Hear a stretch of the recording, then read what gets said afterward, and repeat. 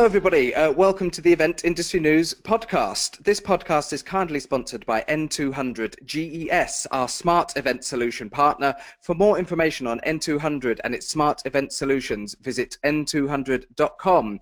A very good morning, afternoon, or evening to all of our viewers who have connected to the live stream of today's podcast via eventindustrynews.com. Tonight's live stream will allow you to interact in real time with our guest, giving you the power to put questions directly to them and get your opinions heard. You can also submit questions via Twitter. Just go to Event News Blog. @Event News Blog is the Twitter handle to use for any questions or comment on tonight's podcast. Keep your eye on eventindustrynews.com or download the brand new Event Industry News app, which will keep you notified of all the latest content. So a very good evening to everybody. And in tonight's episode, we're going to be looking at Androids, an immersive cinematic musical journey that utilizes 3D animated film synced to an electronic dance music soundtrack, which is performed live by emerging artist Sartori.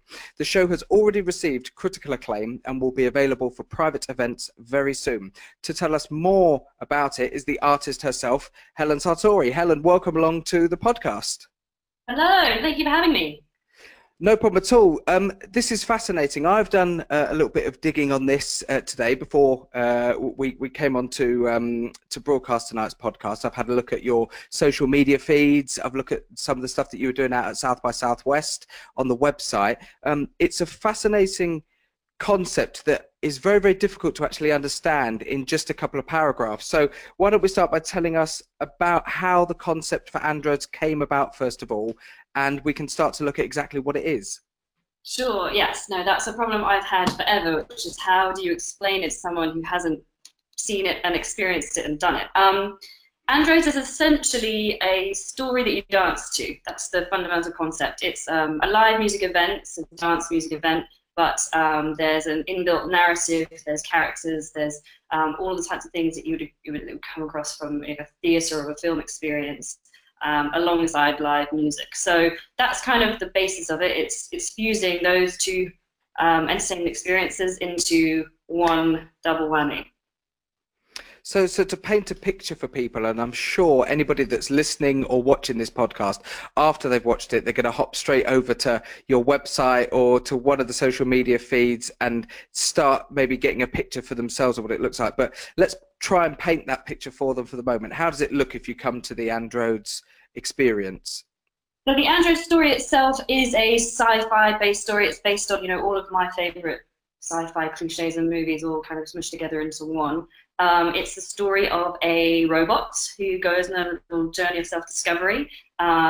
She and learns a little about herself. So as an audience member, you will, from the visual side, there's 3D projection of an CGI animated story, which is a musical story.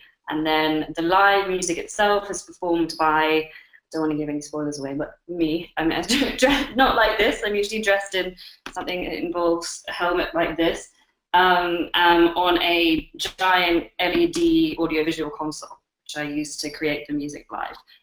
So part of the experience is cinematic and narrative, and some of the music experience is more kind of a traditional rave atmosphere and kind of take the audience through a journey through that.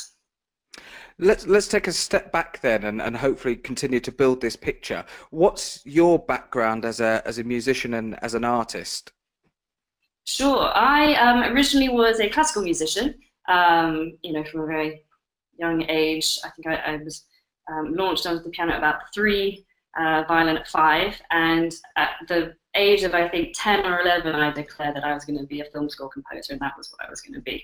And I dutifully went off to university to study music. Unfortunately, didn't come out with all of the necessary skills I felt I needed to go into film music directly, because there's a lot of modern techniques, and I went to a slightly old-fashioned university and took a detour, eventually ending up in electronic music. And I really fell in love with live music, especially live electronic music, and the new kind of technologies people are using to get away from the decks and really do that live. So I decided I wanted to take those two worlds and kind of put them together and use everything I learned from my classical training, my training in the short time I did spend in film music and writing music for theatre, and apply that to electronic dance music and specifically live dance music. So that's where we ended up with what I call cinematronica, this kind of fusion style of traditional house music, electronica, and some of the more narrative-based storytelling tools you can use in film music. So when you took the plunge and you decided that this was the route that you wanted to go down, how big a gap was there? When did you first come up with the concept for this particular show, for the Androids experience? And how long did it take then from having that first sort of light bulb moment to actually realizing some of the basic concepts behind it? I think I finally, I knew that I wanted to do something, like I said, it kind of fused those two worlds for a long time. And it wasn't until about almost a year and a half, 2 years ago, where I finally came up with a story that I felt kind of would do it justice. And, I went down this kind of sci-fi robot self-discovery angle. I was probably pretty naive starting out, thinking, it'll be simple. I'll just, make an hour of CGI and I'll make an hour of music and I'll build a suit and I'll build an instrument and off we go. It actually turns out it's a lot more complicated than that. It takes a lot more time and a lot more talent. So, the first 6 months or so was just getting the narrative and the music together before I partnered up with a very talented motion graphics designer called Dan Weiss, who then we started working on the whole aesthetic for the world and, started working on the visual side of it.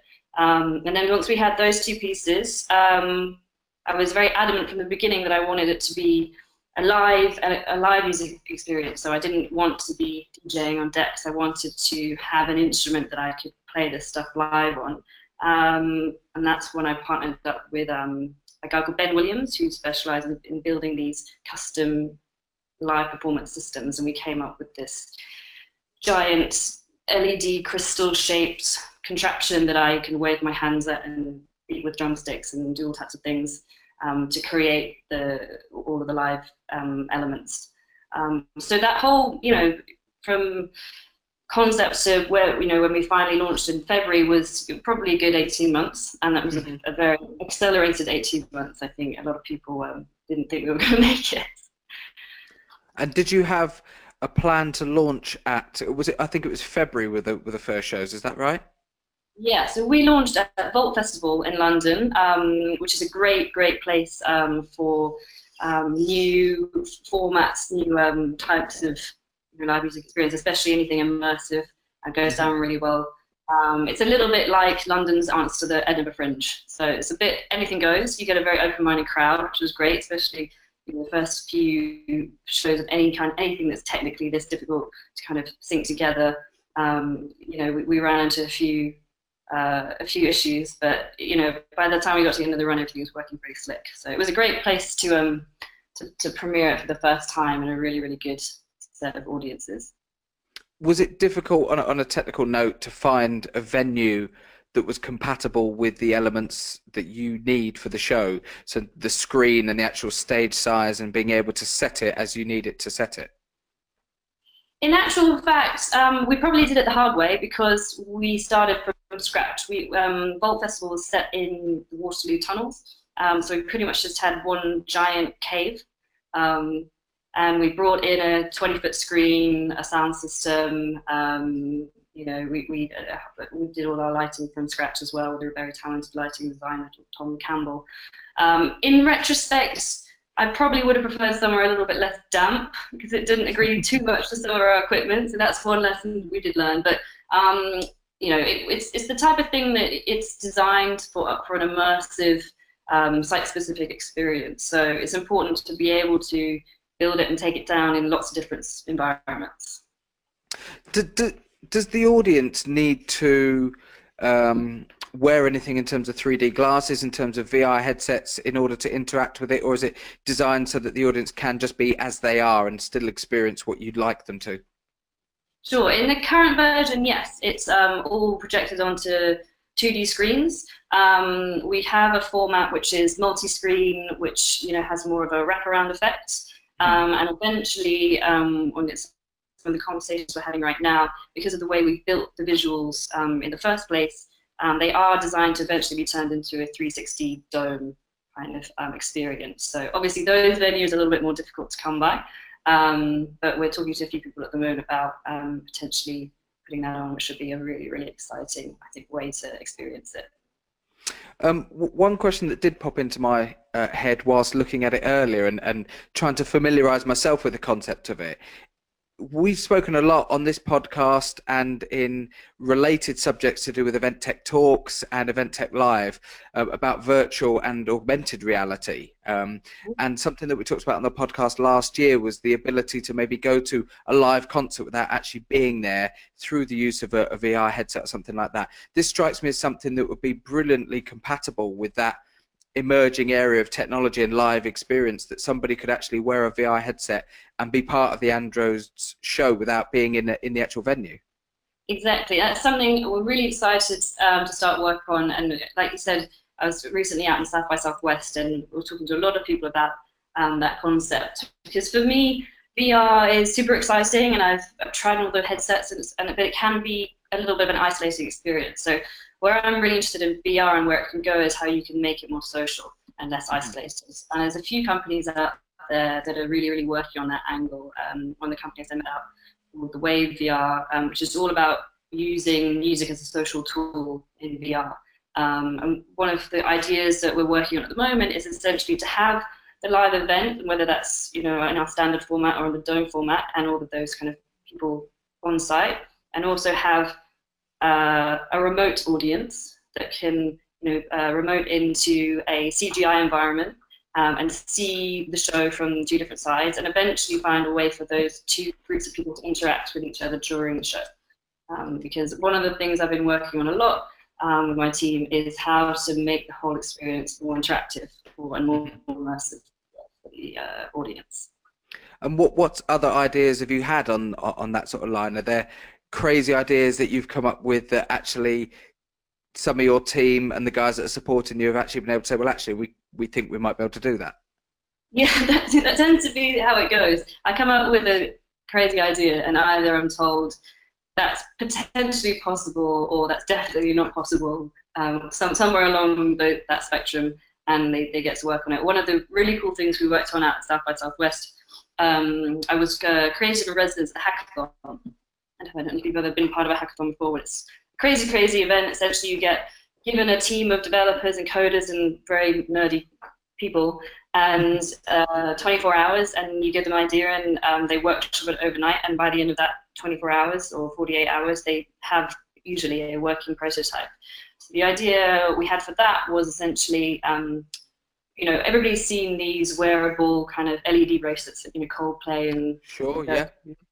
And I said, well, we said, can we not do that with sound? So essentially what we built was a tool whereby I can play my keyboards or any of my instruments on stage, and I can broadcast that directly to all the phones in the audience. So I can, instead of having, your standard speaker sound sources, you'd have, 1,000 tiny little sound sources and be able to create some really cool 3D audio effects by using, geospatial technology plus sound plus layering and things like that to create a really different audio experience. So that's one of the things that we're still refining at the moment, hoping to introduce in some of the live shows soon. And then in terms of getting information in the other direction, one of the things I'd really like to introduce is a kind of choose your own adventure angle. So we'd crowdsource a decision from the audience at some point during the show, which would dictate a certain action or pick an ending, and eventually, I'd like to have a lot of different combinations and permutations of the show, which could occur on any given night. You're listening to the Event Industry News podcast with N200 GES, and this evening we're talking to Helen Sartori about Andros, which is this fantastic immersive live music cinematic experience that's been created by Helen and her team. And what was the phrase you used to describe it again, Helen? Just remind us of that. It was not cinematic. Cinematronica. Cinematronica. Fantastic. Yeah. Cinematic. I should trademark that, shouldn't I? Absolutely, start using it often so that it can be traced back to you, because buzzwords like that tend to be picked up very, very quickly in these types of industries. So I definitely get that one copyrighted as soon as possible. Um, we've been talking about the use of VR and AR and interactive technologies, and it sounds like you're very much somebody who's interested in that whole subject of interactivity. That said, does the show itself, if you are there as a live audience member, does it work best in a relatively intimate setting, or do you envisage that this is something that could work on a grand scale? I've had various feedback from, people. Quite often people come back and say, I want to see it again because I felt like I concentrated too much on the film or the visuals and not enough on what you, the performer, was doing, or the music, or the other way around. I spent the whole time looking at your crazy machine and I didn't take in the story. So I think people experience it in a lot of different ways. We've done it to small audiences, we've done it to medium audiences. I haven't yet done it to a giant multi-thousand kind of head audience. I'd love to. Hopefully, it's in the Mhm. future. It's a very big, intense, loud, all-encompassing experience. And it was originally designed for kind of big festival stages. So in my head, the bigger it gets, the better it should work. But that's yet to be proven. um, when you go out to somewhere like South by Southwest, which has got event organizers from all over the world, and I suppose tying it in with our subject matter and our day-to-day subject matter, event industry news, looking at how things translate and can be adapted and deployed within the event industry. Have you had any contact with event organizers who are not necessarily live music event organizers, but who think that the concept of this would work brilliantly for their event? Because there are some fantastic private events that take place around the globe that are looking for new and innovative and groundbreaking ways to capture the imagination of their attendees. Have you had any contact with those type of people? Yeah, definitely, and especially because of the way. I mean, if you don't know how South by works, it's two conferences in one. It's a week of tech industry conference and a week of music industry festival kind of stuff. So we definitely kind of sit in the middle of that, but the majority of the presentations, the panels, and the activities and the shows I was doing was in Tech Week. So the really interesting thing about that was to get a positive reaction from the non-music industry world, from the tech world, and yeah, it has already led to a couple of private shows. One, I just got back from LA where we opened up the new 20,000 square foot facility, Upload VR. Have opened up in Marina Del Rey. Right. And that was a really great event because, these are people that are used to seeing crazy, crazy visuals, and they can see what the potential is for the show in terms of putting it in the 360 dome or creating a virtual remote version. So that's been really great. Having said that, I do think, it probably fits quite well with most corporate private events. It's a bit of a spectacle. It's a lot of fun. You don't need to, necessarily have any background knowledge. You just kind of Mm. turn up and dance. And so yeah, we are definitely hoping to pick up a few more of those types of events because they're a lot of fun. And then again, it also fits in with a lot of the audiovisual festivals and this, art installation gallery type stuff because it's got this slightly performative side to it beyond just straight music. Has the technology side playing such an important role in the event and the concept itself, has it forced you to develop a quicker and a better and a deeper understanding of all of the other variables that go hand in hand with trying to deliver this type of show?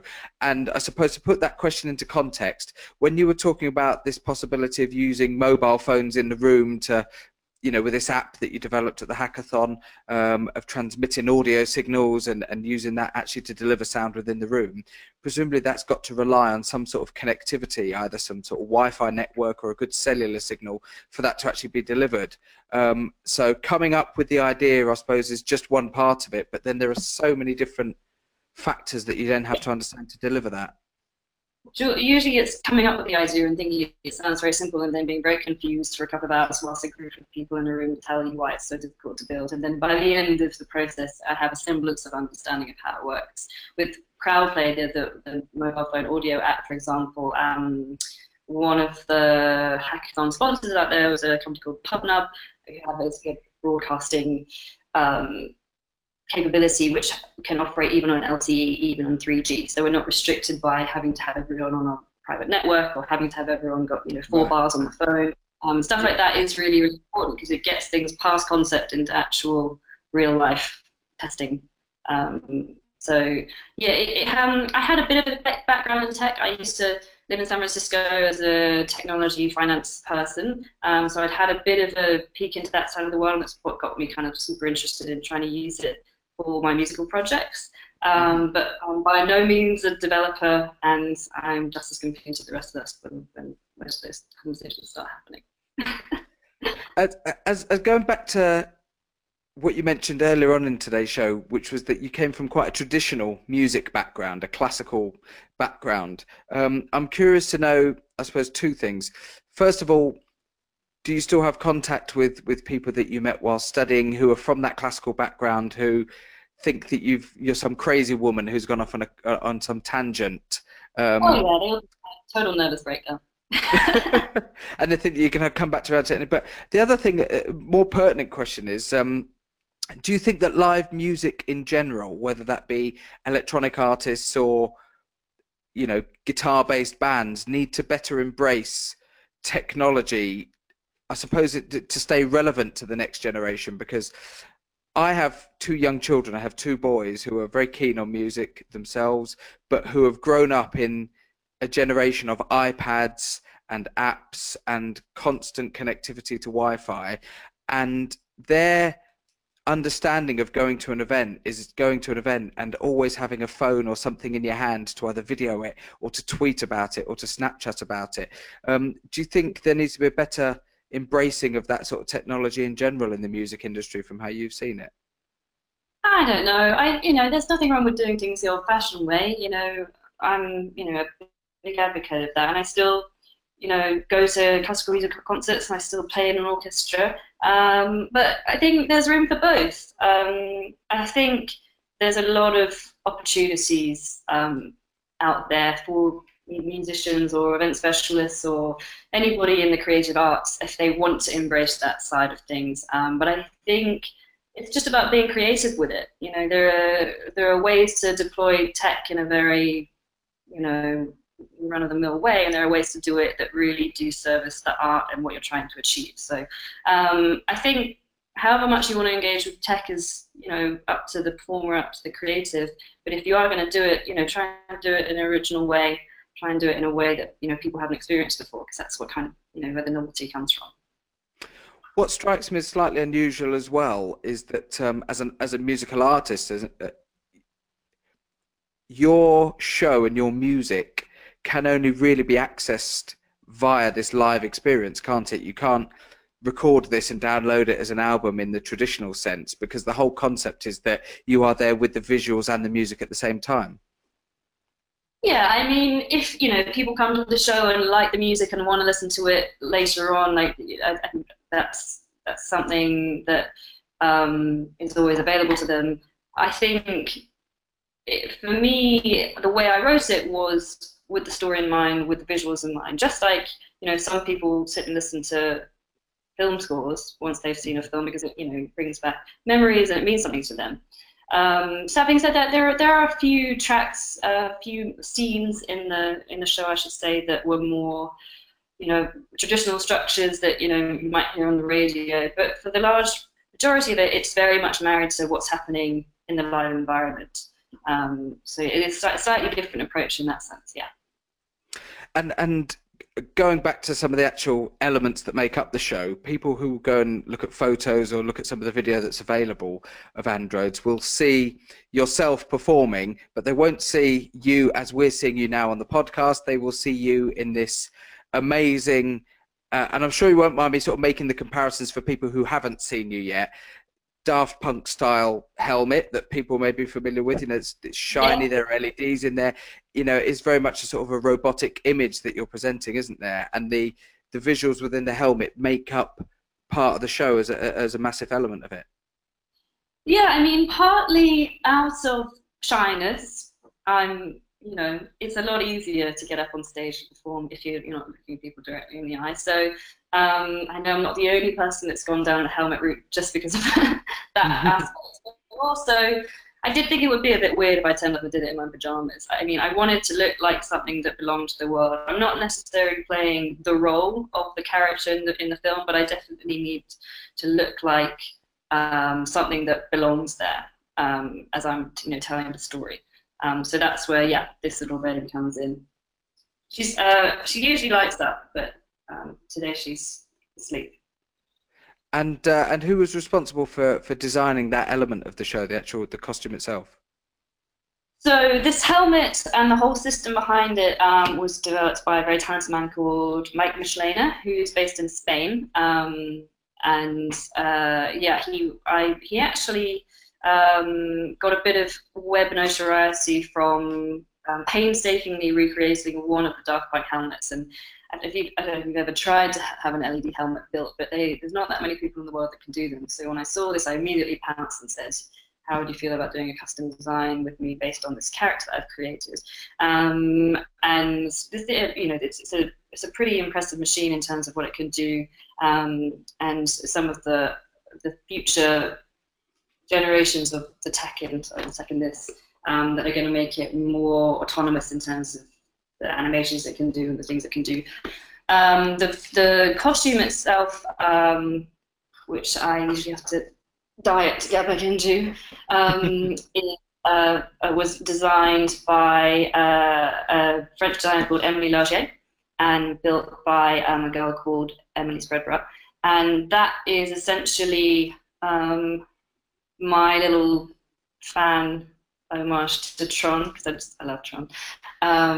And it's basically, covered in LEDs and ELY, and it does all types of exciting things. We've had a question come in via the live feed, and the question is: would there be a way that a corporate client, for example, could have a custom theme done? How difficult or easy, depending on how you want to answer it, would it be actually to create bespoke versions of this for some that it's feasible that some of the big tech companies could jump on this and want that the concept of the Androids show delivered, but actually with visual content that's relevant to them? Is that something that you would consider doing in the future? Yeah, I mean, visuals are some of the longest and most expensive things to build. So we spent a long time building the initial story, but having said that, it's fairly modular. So it breaks down roughly into two halves. Each half is 5 or 6 tracks each, and there's a different environment, a different look to each one. I think we cycle through about 6 different visual environments as we go through the story. So yeah, it's fairly easy to swap in and out if there's something customized that a client wanted to create and slot in. The nice thing about electronic music, even when you're doing it live, is it pretty much keeps to a strict time code. So we can very easily predict, what's happening with the visuals. At the moment, we haven't introduced live DJing, mostly because I already have quite a lot to do on stage. It's something we'll do in the future to make some of that a little bit more improvisational. But yeah, it was designed to be fairly modular in terms of what we can swap in and out for different versions, making it shorter or longer, or whatever people want to do with it. Just touching briefly on the amount of stuff that you do have to concentrate on and focus on stage. How long were the actual sort of production rehearsals, and how intense were those before you were able to actually deliver the show to an audience? Well, that's a slightly sore subject because when I decided I wanted to design and build my own instrument, I was thinking in my mind that I'd get a month or 2 to rehearse. As it happens, with inevitable delays in any kind of build process, anything when you're getting outside of your brain into a physical version. I ended up with, I think, 6 days before the first show to memorize what essentially I built as a giant boppet. So I had to hit a lot of things in a row or wave my hand in a certain way. But it's a whole show is about 55 minutes. So I did have a brief panic attack about how on earth I was going to stuff it all into my brain. But somehow it did stick. And yeah. And I guess like a lot of other live events of any kind, after 2 or 3 runs through it in front of the pressure of having the audience there, I guess it probably filters into your brain pretty quickly, even quicker than it would do in an intense rehearsal environment. Yeah, definitely. And then, there's always 1 or 2 moments that are your kind of sticky patches that you've got to really concentrate for. But then there's a sense of relief when you're on the home straight and you can relax a little bit. Yeah, it's a really, really fun way to play live music. So, and that's kind of part of the reason I designed it. It's quite a bit selfish, I guess. I think it's a lot more fun than playing with decks. But I would say that because I'm not a good at DJ. The concept of the show and it is very much in its infancy, I guess. It was only performed live in February for the first time, so you probably have a very long distance to run with this. But in your mind, is there already part 2 and part 3 and sequels to this, or just simply an extension to the story that you've got at the moment? Yes, we've already been asked, is there a sequel? It's left on a little bit of a cliffhanger. Depending, the story itself is designed because in a way that you can engage on it in different levels. Because I understand what it's like being at a live music event. You might go off and get a beer, you might go off to the toilet. You're not necessarily paying attention 100% of the time like you would in cinema. So it's designed that if you really, really are paying attention, there's a lot of detail and there are a lot of Easter eggs you can pick up on. And if you're not paying attention so much and you're just there to dance, there's a lot of cool stuff going on that you'll still understand. It's simplistic enough that you'll still understand. Having said that, like I said, there is a bit of a cliffhanger at the end. I've left it open in case Annie, that's the name of the robot in the story, comes back for another round. And yes, we were having some conversations out in LA about what the sequel might look like. So I have to get thinking about that. And what does the schedule look like from here on in? We're approaching the festival season. Have you already talked to any of the music festivals, and where are the live performances going to take place over the next 3 to 6 months? Sure, yeah. I mean, given that we launched in February, we were a little bit late to get into this summer's festival season. Some of the smaller ones, maybe towards the end, September. But we've done 10 shows now, 5 in London, 5 in the States. And I'm back in London now, kind of taking stock, kind of tweaking a few bits and pieces, road testing everything. So next time we go out, it's even bigger and even better. We are looking at a few, private shows over the summer.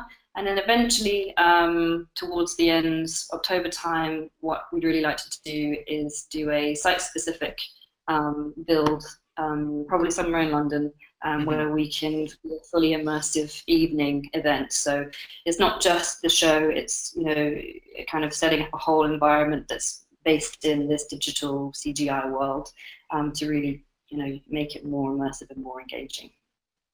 Because I see this personally as this is going to be something that's of interest not just to people who love live music and a live artistic experience, but there are loads of people who watch this podcast and who listen to this podcast who are involved in the technology side of the events industry, who I would urge to hop over and have a look at this and find out as much as you can about it, because I think there are lots of elements within the Androids concept that actually translate into other live event environments, and that could be something as traditional as a business conference. There are elements and stuff that you're doing with the show that I think a lot of people are using in other types of event as well.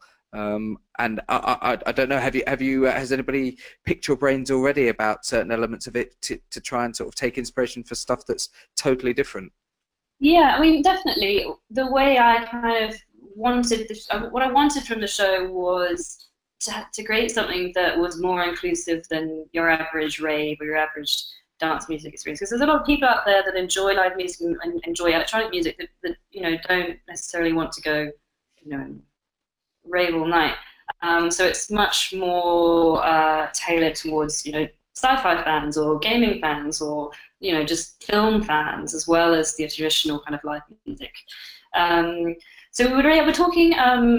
We have had a few conversations with people. It's fired ideas off into, like I was saying, into immersive experience, but also short form VR. A few different kind of spin-off ideas in terms of how the character itself might exist outside of outside of the show. One of the really fun ideas we were talking to with one of the larger labels is creating a permanent virtual world where all of your favorite artists might exist together, that you can go and visit at any time, and making any one of those characters that you can go and interact with. So yeah, I think there's a lot of different things you can do with it. I'm always open to ideas. I love to hear what it kind of makes people think of when they see it. For people who do want to find out more about Androids and about yourself, give us some of the website addresses, social media handles that people can use to find out more about you. Sure. The website's www.androids.com, and that's got a little quick trailer that gives you probably a better sense of what it looks like and what it's like, better than me rambling. And we do update that for upcoming shows. If more up to date is probably the Instagram and Twitter, both of which are Androids Live. And I have just been forced to make a Facebook, which I'm very, very bad at updating, but I'm going to get much better at that. And that is also Androids Live. So any of those mediums, you'll get the updates. And to clarify, for those of you listening to the audio version of the podcast, which is available via iTunes, that's ANDRODES. Androids Live is the social media handles, I think, for Twitter, and androids.com is the website address. So head over there. You have been listening to the Event Industry News podcast, and today we've been joined by Helen Sartori, who, under the artistic name of Sartori, has created this amazing. Give us the buzzword one more time so that you can get your copyright on it. Cinematronica. The immersive Cinematronica. electronic music experience of your dreams. There we go. Head over and find out more about it. It's been a fascinating discussion, and one of those discussions that really could have gone on for hours and hours, but unfortunately we only have so much time with the podcast. But Helen, thank you very much for joining us this evening. Thank you for having me. This is the Event Industry News podcast. The podcast, as we said at the top of the show, is very kindly sponsored by N200 GES, our smart event solution partner. For more information on N200 and its smart event solutions, please head over and visit n200.com. If you've been listening to this live stream or tuning into the live stream this evening, don't forget that you can download all of the podcasts as audio versions via iTunes, and you can also go to eventindustrynews.com at any time to re-watch the video recordings of all of the podcasts. Also, don't forget about the brand new eventindustrynews.com app, which will keep you notified of all the latest content going up onto the website and what's happening in the industry. Once again, thanks very much to our guest Helen Sartori this evening. My name's James Dixon. You've been watching the Event Industry News podcast, and we'll see you next week. Good night.